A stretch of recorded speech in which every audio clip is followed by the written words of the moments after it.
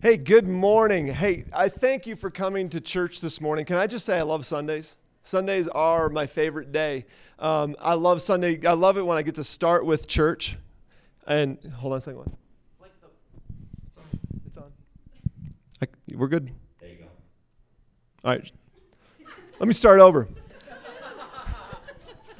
Hey, can I just say I love Sundays? I really, really do. I love Sunday mornings going to church, and you guys started the day right by coming to church. I know sometimes it's hard to get out of bed, but you're here, and we thank you for that. And how about Sunday afternoons? Can we give it up for Sunday afternoons? Broncos games, naps, whatever you have planned on this wonderful fall day. I want to tell you, to start this morning, I want to tell you about my 7th grade year. My 7th grade year was one of the more difficult years of my life. And I think there's a number of contributing factors to that. I mean, first of all, just that whole 6th, 7th, 8th grade kind of period. Some people are nodding their heads. It can be kind of rough. And if you're here and you're in that period of life, I would just want to say respect. Like, honestly, stick with it. And it gets better. It really, really does, right? Everybody, we can say it gets better with time. Not everybody said yes, but I think it does. So that was one of the things another thing that was contributing to it was my 6th grade year, I was in a school of about 50, and in my 7th grade year, I transferred to a school of about 500 plus students, and I was just overwhelmed. I was just swimming. I was really small. I was this little kid, and I was just swimming in the sea of other middle schoolers, and that was tough. But I think, honestly, the biggest reason I had a hard time in middle school was because I looked like this. Yeah, that's for real. Isn't that a great little mini Josh right there? And if you can't see it, or if you're listening online and you're wondering what we're looking at, you're looking at a silk shirt, me in a silk shirt, button-down shirt with all sorts of geometric shapes on it, and purple and blue, and that didn't help. I'm sure there's some buck teeth going on. That didn't help. But I mean, let's just speak to the elephant in the room. It's really all about the mullet. That's really what got me in trouble my 7th grade year. And I often look at this picture and think to myself, How did this happen? Part of me blames my mother, who's here today. Like, how'd you let me leave the house this way? Part of me blames there was a guy that we knew that had like this really slicked back hair, and that's the look that I was going for, which is the look that little white boys with afros should not try to do. It just doesn't work. So yeah, that's what I looked like in 7th grade. And so probably the biggest thing that made 7th grade really difficult was I was picked on a fair bit. And some of you might be able to relate to that. I had these guys there were certain guys that I was constantly on the lookout for in the hallway. And if I saw them, I would dive into a classroom or turn left on a different hallway or hide behind a giant middle school girl who there's lots of them to hide behind because I was so small. So that I wouldn't get pushed into a locker, or I wouldn't get, called names or whatever. And that was kind of stressful. It was difficult. And that's what made that year really difficult for me. And out of all of those guys, there's this one guy, we're going to call him Kurt. Kurt was, he was above and beyond. He went above and beyond in picking on me. So I was really always on the lookout for him. And unfortunately, he and I had a lot of classes together. We played a couple sports together. And so life was kind of just difficult that way. I was kind of always afraid of being ridiculed and that kind of stuff. And what happened is I have memories of this. I have memories of trying to look out for him in the hallways. I also have memories I remember times daydreaming about what I would do if given the chance. What I would say if I could speak my mind and just tell him off. What I would do to him if I was able to magically grow a foot and become a ninja overnight, which every middle schooler thinks about because you get those crazy growth spurts. And so I was hoping for that to happen. But there's one distinct memory that I have, a daydream that I had in middle school, and this isn't a joke. This is for real. I had a daydream that went on for years where I was sitting in class, and Kurt was in that class as well, and I would have these things called magic hands, and there are these fists that were invisible and that I could control. They could float through the room. And I would I imagine taking those magic hands, those fists, and just, floating them over by Kurt right in the middle of a boring social studies class or something like that, and just punching him in the face. Ow! Right in the middle of the class. Like, everybody's like, what's he doing? He's acting all weird. A couple minutes, things calm down. A couple minutes later go by, and then I'm like, pop, pop, 2 jabs. And all of a sudden he's like, stop it, hey, oh, he's yelling and stuff like that. And he's in pain, and maybe he's like on the ground, and people are laughing at him, and he's all confused, and isn't that horrible? Like, seriously, isn't that just cruel and unusual? But that's for me, that's like honest. If I'm being honest, that was a daydream that I had, because in response to somebody who treated me very, very poorly, someone who embarrassed me. So if I had the chance to make his life difficult, I would have. And that's like me being honest, and it's amazing. Like, that's a very real and vivid thought in my mind I remember having in response to this guy and the way he treated me. My question for you this morning is, we're just going to dive right in. What's it for you? Who is it for you? What's the daydream look like? What's your story? Who's somebody that's hurt you deeply in the past? Have you ever thought about what you would do if you were given the chance? If all of a sudden you could say whatever you wanted to say, you could speak your mind, and nobody would say boo. You could right some wrongs that they've done to you. What would you do? And maybe no one would be there to stop you. All of a sudden, you're the judge, you're the jury, and you can just do whatever you want. What would you do? Maybe even people would applaud you because they know your sad story, and you'd say, this is why I'm doing this. And I thought, it's kind of an interesting question, isn't it? Like, what would you do if given the chance to pay back the people who have hurt you a lot in the past? I was thinking to myself, it'd be kind of fun to have like an open mic, and we could all come up here, line up one by one, and just kind of tell our sad story and be like, and this is what I would do. And then we could kind of like chime in, what you should really do is this. You're like, oh, that's a good one. I didn't even think to light their car on fire. That's fantastic. And then I said, that would be fun, but it wouldn't be church if we did that. I don't think we should be thinking about these, dwelling on such things. But so here's another question. And some of you, if you've been here with us through this series on Belay, you know exactly where I'm going with this question right now, right? I'm about to ask the question, what would somebody who is you do if they were completely confident that God was with them? I'll explain this question, why it's here in a second. But what would somebody who is you do if all of a sudden you were given the power over the people who had hurt you the most, and you were 100% confident that God was with you? What would you do?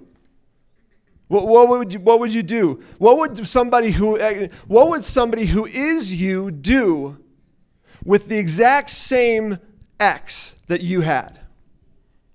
Not someone who's similar, the exact same ex. What would somebody who is you do if they had the same boss that's belittled you? The same brother or sister that just took every opportunity they could to make you feel small? What would somebody who is you do with the same dad that you had that was never around?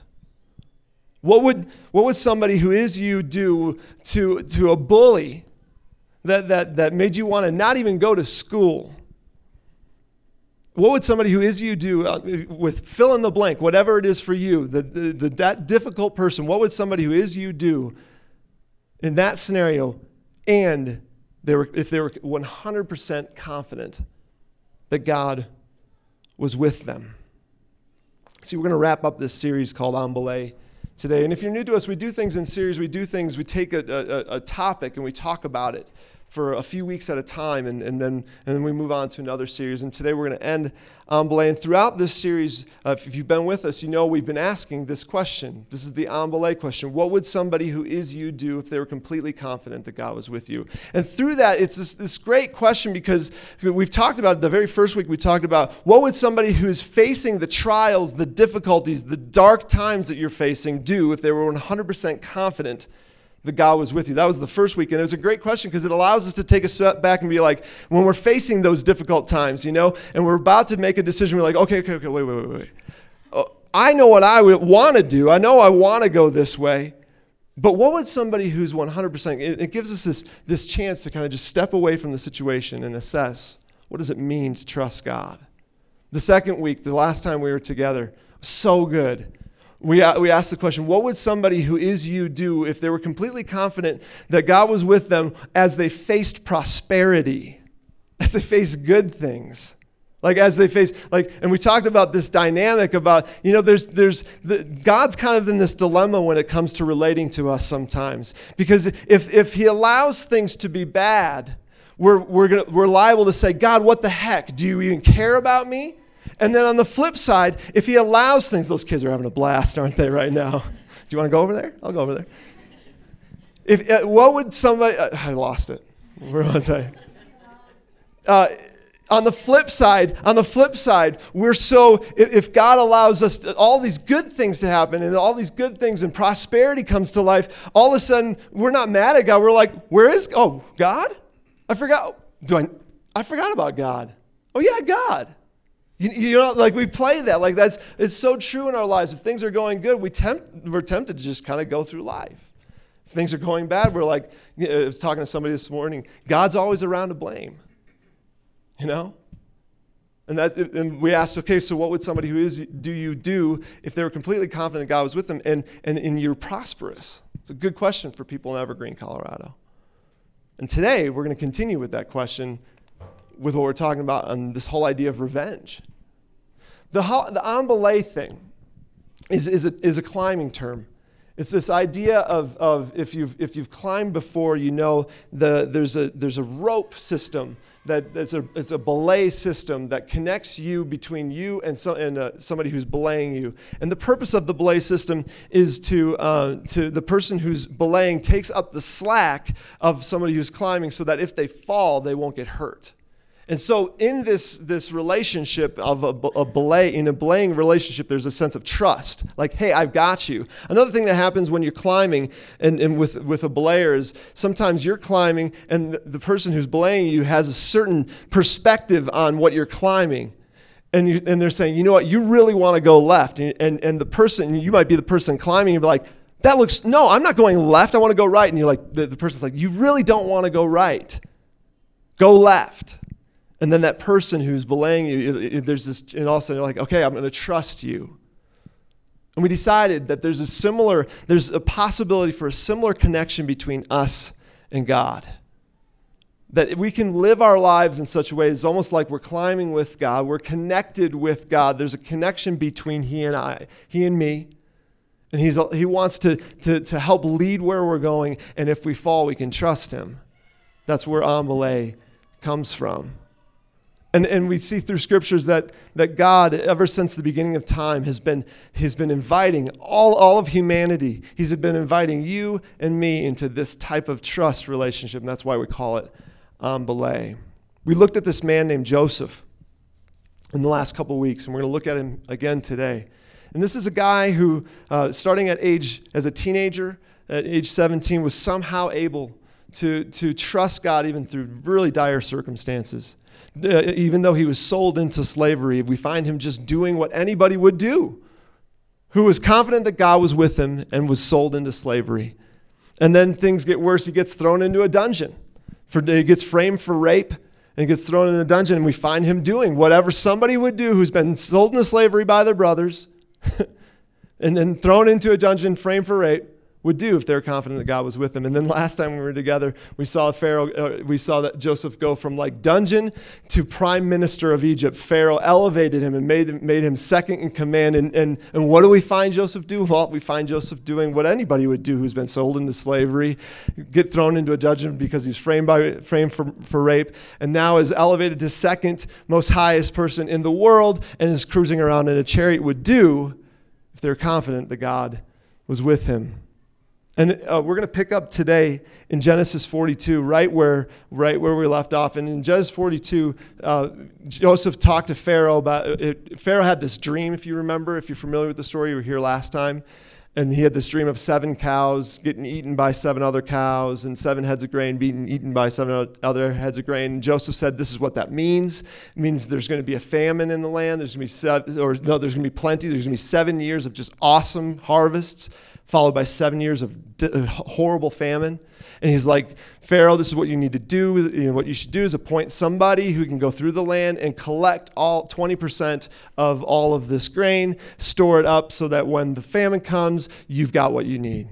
And Pharaoh just kind of stops. He's like, okay, is there anybody else that better than you to do that, Joseph? So here you go, you can do it. And we find Joseph just doing what anybody would do who's confident that God was with him after Pharaoh put him second in command. If you're a business person, this story is incredible. It's found in Genesis 40, like 35 to 50. You could read it in a couple days, like just 20 minutes a day in a couple days. It's fascinating to see how shrewd this guy is. He's very smart. During that 7 years of plenty, he goes around and collects so much grain that the Bible says that they just stopped counting it because he was so shrewd. And then all of a sudden the famine, it switched overnight, and this famine came, this horrible famine came, and all of a sudden a bunch of starving people come crawling all over Egypt, and Joseph is able to save all these people because of what he did. Starving people, so 7 years go, there's 7 years of plenty, and then 7 years, the famine hits, and then all of a sudden droves of people come in to see Pharaoh, and Pharaoh just points, says, go talk to that man. He's the man with the plan. Go talk with him. And Joseph says this, okay, we'll make 2 lines here. If you're here for grain, go ahead and line up here. If you're gluten-free, line up over here. Okay, just joking. He didn't really say that. I was just making sure you're paying attention. And he opens up the storehouses, and he saves a whole bunch of people. We're picking up in Genesis 42. And this is where we're picking up. It's really cool because this is where the story gets interesting. Because all of a sudden, after years and years and years, Joseph's family, his brothers who sold him into slavery, get entered back into the picture of the story. It says this, verse 42, when Jacob, then Jacob is Joseph's dad, who thinks that Joseph is dead and gone. It has been over 20 years since he's seen his son. So when Jacob learned that there was grain in Egypt, he said to his son, and this is a great phrase, he says to his sons, why do you just keep looking at each other? It's literally what the Bible says. Really firming father there. Hey, do something. Quit sitting on your hands. Why do you keep looking at each other? He continued, verse 2, I have heard that there is grain in Egypt. Go down there and buy some for us so that we may live and not die. Here's a good idea. So they're about 200 miles away in the land of Canaan, outside of like the modern day Palestine, Israel area. And in Egypt is grain. And he'd heard about this. And so he says, go and get grain. And this next line is great. Verse 3. Then 10 of Joseph's brothers went down to buy grain from Egypt. 10, meaning the 10. This is the infamous 10, the dirty nearly dozen, okay? The people, the 10 brothers who 20 years ago threw their younger brother into a cistern with the intent to kill him and said at the end, they said, let's not kill him, let's just sell him into slavery. Those 10 are now on the road to Egypt. Isn't this cool? Such an incredible story. We're going to get to see how God kind of just brings it all back around here. And then it says this, verse 6. Now Joseph was the governor of the land, the person who sold the grain to all its people, of course, just so happens. So when Joseph's brothers arrived, they bowed down to him with their faces to the ground. And if you were here in the last couple weeks, or if you're familiar with the story, this is such beautiful poet. Like this is the fulfillment. If you know, Joseph had a dream when he was a teenager that all of his brothers, including his mom and his dad, would someday bow down before him. Which to us, honestly, I was trying to think about it this week. There is no modern parallel in our culture to how big a deal that was to their culture. That he was the youngest son, that they would bow down to him. That was just, when he told them that story, that he had this dream that God gave him, they got mad at him. They're like, what the heck, man? What do you think? You think you're better than us?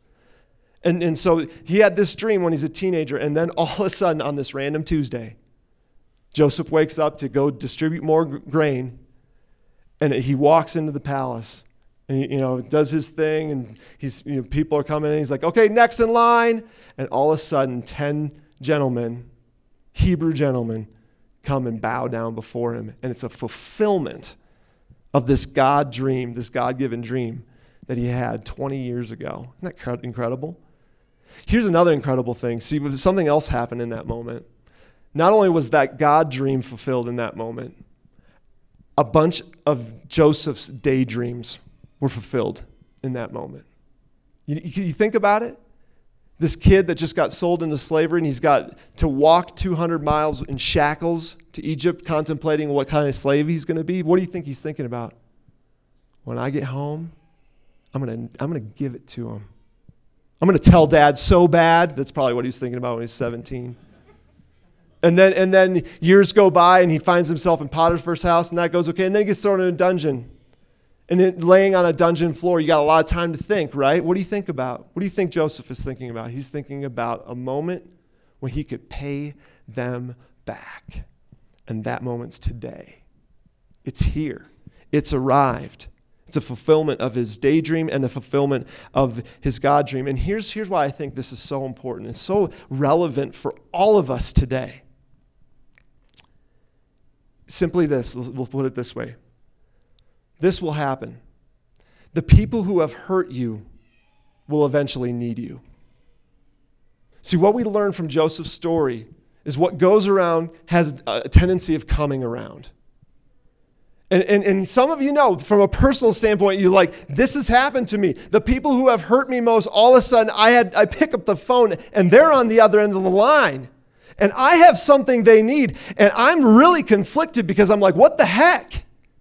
Like, did you forget everything you did to me? Did you forget all the graduation, the parties, the games that you missed, Dad? And all of a sudden you're calling me now out of the blue? What is this?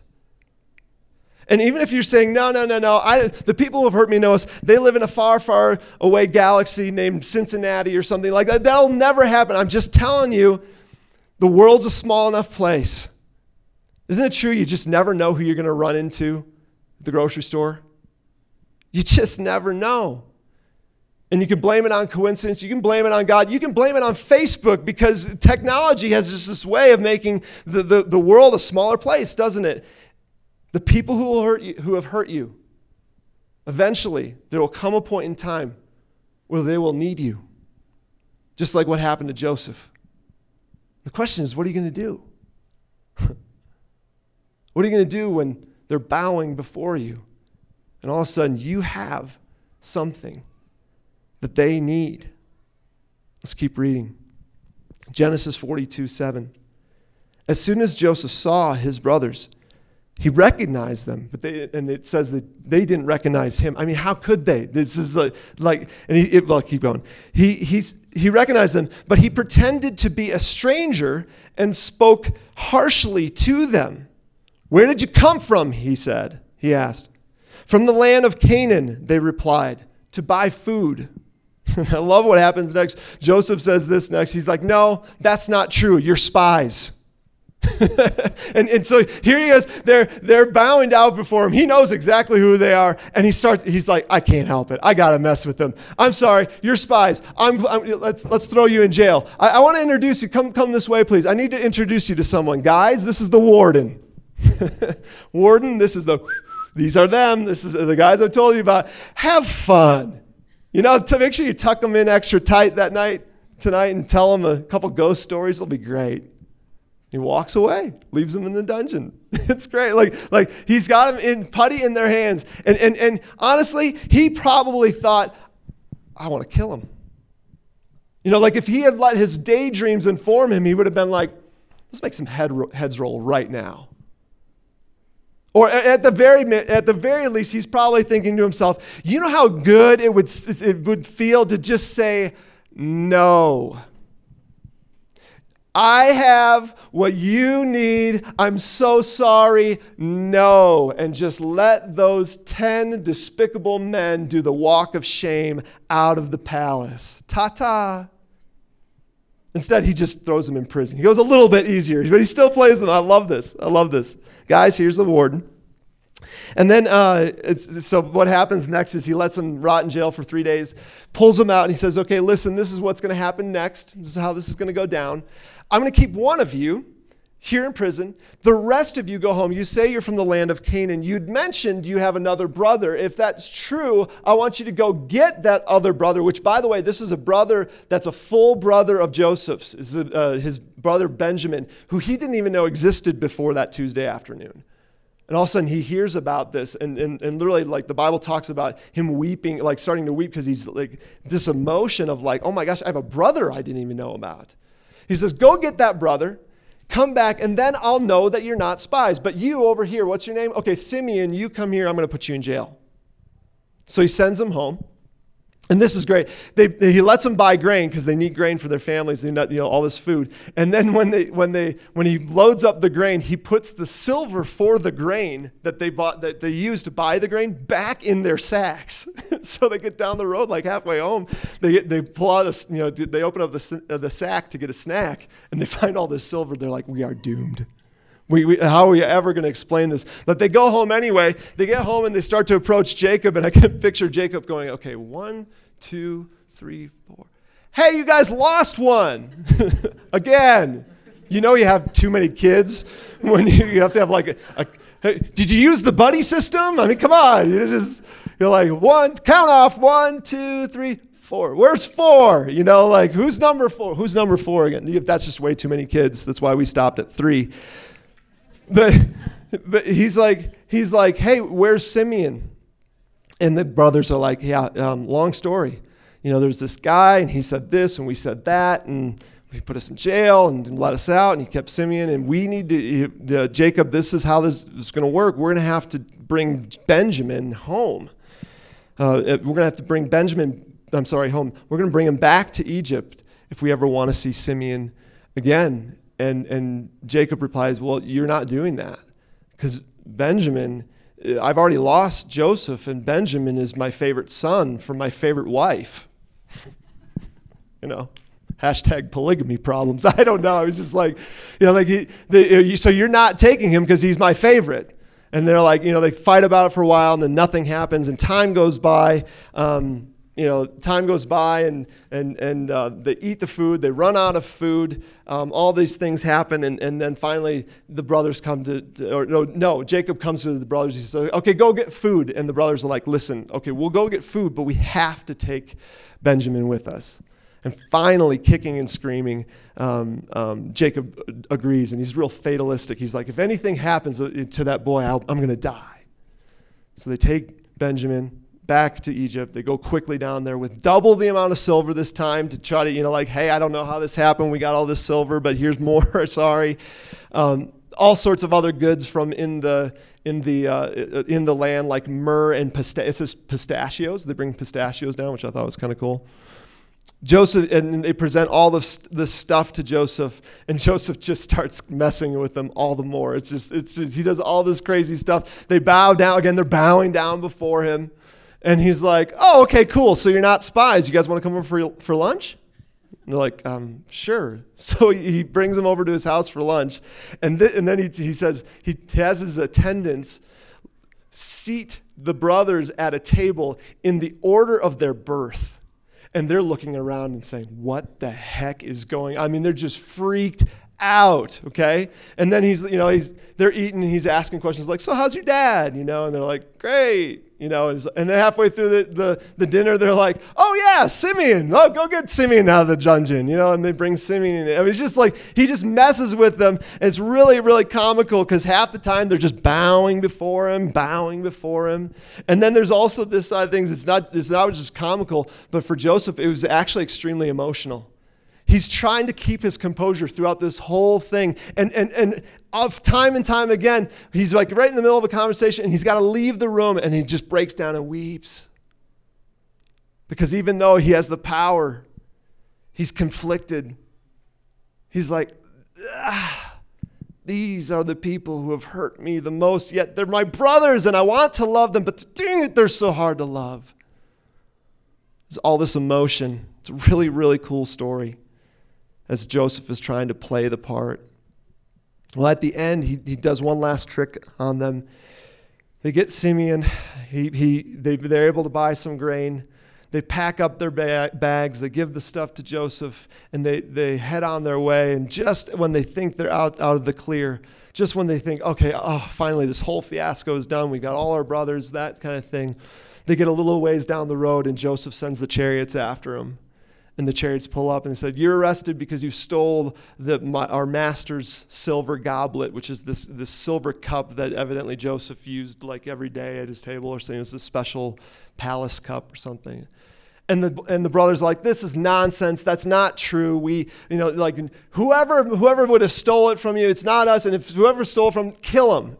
Kill the guy who stole it from you, and the rest of us will become slaves. Great poetic justice about to happen. So they bring him back, and they open up back to Joseph, and they open up the bags, and sure enough, in the bag of Benjamin is the cup. The one son they had to come back with, he's got the cup. And it's just too much for finally Judah, one of the brothers who's the instigator of a lot of the evils throughout this whole process. It's just too much for him to handle. He stands up and he actually does the opposite. He flattens himself before Joseph and he says, listen, please take me. Please. My dad's life and this boy's life are intertwined. And if I come home without him, my dad will probably die of sadness. So please take me. And it's just too much at this point for Joseph to bear. He can't play the part any longer. It's just too emotional. It's to watch this callous, really, really, really mean brother all of a sudden have this soft heart. He breaks down and he calls to all of his attendants. He says, get out, so that they didn't see. In fact, let's just pick up on the story. This is chapter 45, verse 1. He says, then Joseph could no longer control himself before all his attendants, and he cried out loud, have everyone leave my presence. So there was no one with Joseph when he made himself known to his brothers. And he wept so loudly that the Egyptians heard him, and Pharaoh's household heard about it later. Joseph said to his brothers, I am Joseph. And he probably, at this point in time, he's probably said that in Hebrew, because up until this point, he'd been talking through an Egyptian interpreter. And imagine in that moment, all of a sudden, he busts out Hebrew and he says, I am Joseph. I lost my place. Oh, is my father still living? I love this. But his brothers were not able to answer him because they were terrified at his presence. To which I say, I bet they were. There's a ghost. And all of a sudden it's like, he's alive? I mean, seriously. Then Joseph said to his brothers, this is verse 4, come close to me. I don't think so. Reuben, you want to go close? I'm okay over here. Come close to me. When they had done so, they finally warm up to him. He said, I am your Joseph brother. The one you sold into slavery. And now they're looking at this 40-year-old man. The last time they saw this kid, last time they looked into his eyes, he was a 17-year-old looking up from the bottom of a well, thinking to him, saying, surely you're not going to do this, right? And now somehow he has become the prime minister of Egypt. This is such an incredible story. Come close to me. let's go to verse 45. And now, and then this is incredible. And now, do not be distressed. Do not be angry with yourselves. In fact, don't even be angry with what you've done with yourselves for selling me here, because it was to save lives that God sent me ahead of you. To which you say, no. God didn't send you to Egypt. Joseph, your brothers. He's like, no, I know what you're thinking. But just because of what they'd done to me doesn't mean that God wasn't with me. It was because it was to save lives that God sent me ahead of you. For 2 years now, there has been famine in the land. We're only 2 years into it. And the next 5, boys, they're going to be worse. There's going to be no plowing and no reaping. But God sent me ahead of you to preserve for you a remnant on earth and to save your lives by a great deliverance. So then it was not you who sent me here, but God. You see this perspective that Joseph has on all of these circumstances, good, bad, and ugly, that he's had over the last 20 years? You see this perspective that he has. How does somebody get that perspective? You get that perspective by just simply doing what anybody would do if you were 100% confident that God was with you.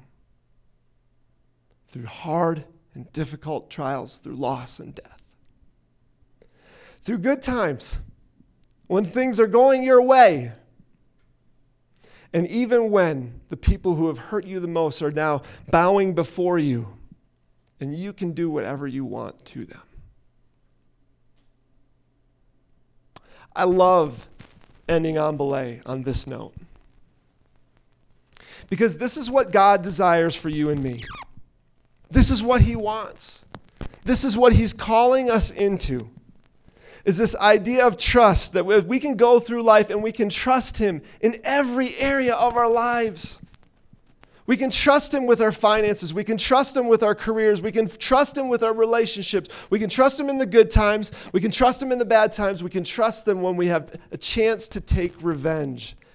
We can have a connection with God that is so strong. He's offered it to us. He's chasing after us.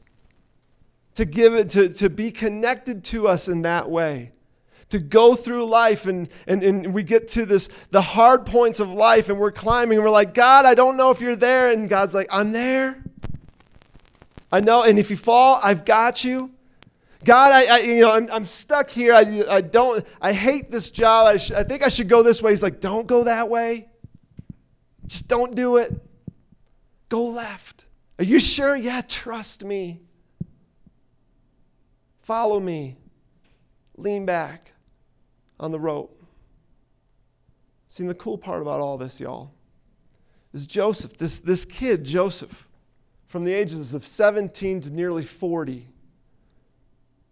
was able to trust God in this way. And my encouragement to you is, so can you. So can I. We can trust God this way. And here's the biggest reason why I think what makes me so bold in saying that we can trust God in this way is because we have something that Joseph didn't have. See, in between the time when Joseph walked the earth and now, Jesus came and stopped by.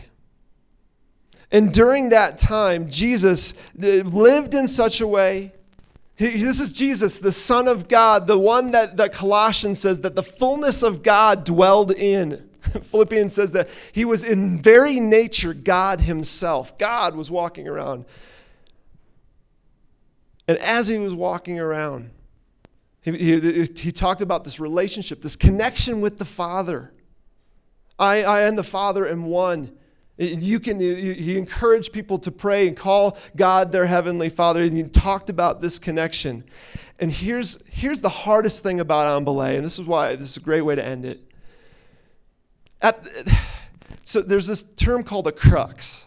The crux of a climb or the crux of a move or in climbing. And it's the most difficult portion. And I think this is the crux of trust.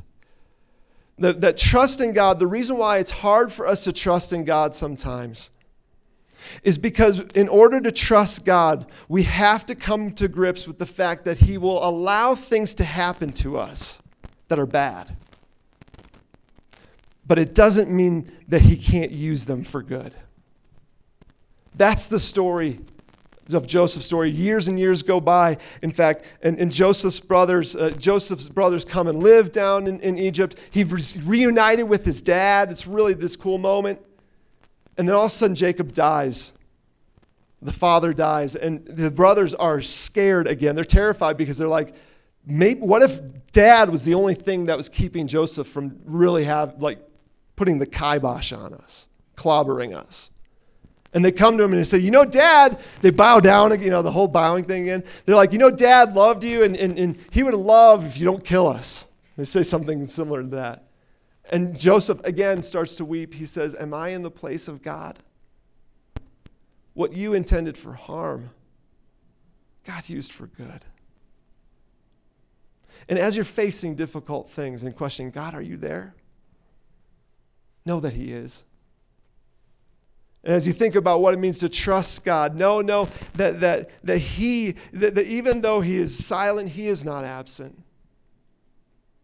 And even though it's hard to lean back on the rope, you can trust Him with every area of your life. And at the crux of this relationship that He wants to have with us is this idea of, okay, I know that following you doesn't mean all good things will always happen for me. But during that time, I will choose to believe that you are with me, even when bad things are happening. And this is so cool, and that you can use them for good. Back to Jesus. God allowed His one and only Son. If there was ever anybody in the world who was His favorite, it was Jesus. If there's ever anybody in the world who God wanted good things for, it was Jesus. And He allows Him to go to the cross. And what was intended to harm Jesus on the cross, God was able to use for good, the saving of many lives. Your life and my life. Isn't that cool? God was with Jesus. God is with you. You can trust God with every area of your life. When things get hard, remember, what would somebody do who's 100% confident that God was with them? When things get hard, don't look back and say, don't feel like when you're facing that person that's wronged you so much, don't look back and say, see, I've done all these things, and don't allow that to fuel your anger. Instead of looking back, look up and look to the cross. Say, if Jesus did that, I can do this. I can extend the forgiveness that was extended to me. Let me pray for us. God, thank you so much for this boy, this Joseph, who somehow was able to trust you in ways that I don't think I could. And more than that, Lord, thanks for the cross. Oh, the cross, Lord. What you did on it is so inspiring. What you did on it, if we stop and we think about what you've done for us on the cross, it will give us so much motivation. It will give us so much power to face what we need to face. Thank you for not just being a God that tells us how to live, but shows us how to live. For being a God who saves us. Lord, if there's anybody here today that hasn't really wrestled or thought about what you've done for them on the cross, I pray that this would be the moment. I pray that during these next few songs, that as we sing praises to you, that you would reveal to our hearts what you've done for us. Help us to trust you more. Help us to walk in trust. We pray for our children, that they would grow in trust of you, and help us to lead them. In your name, amen.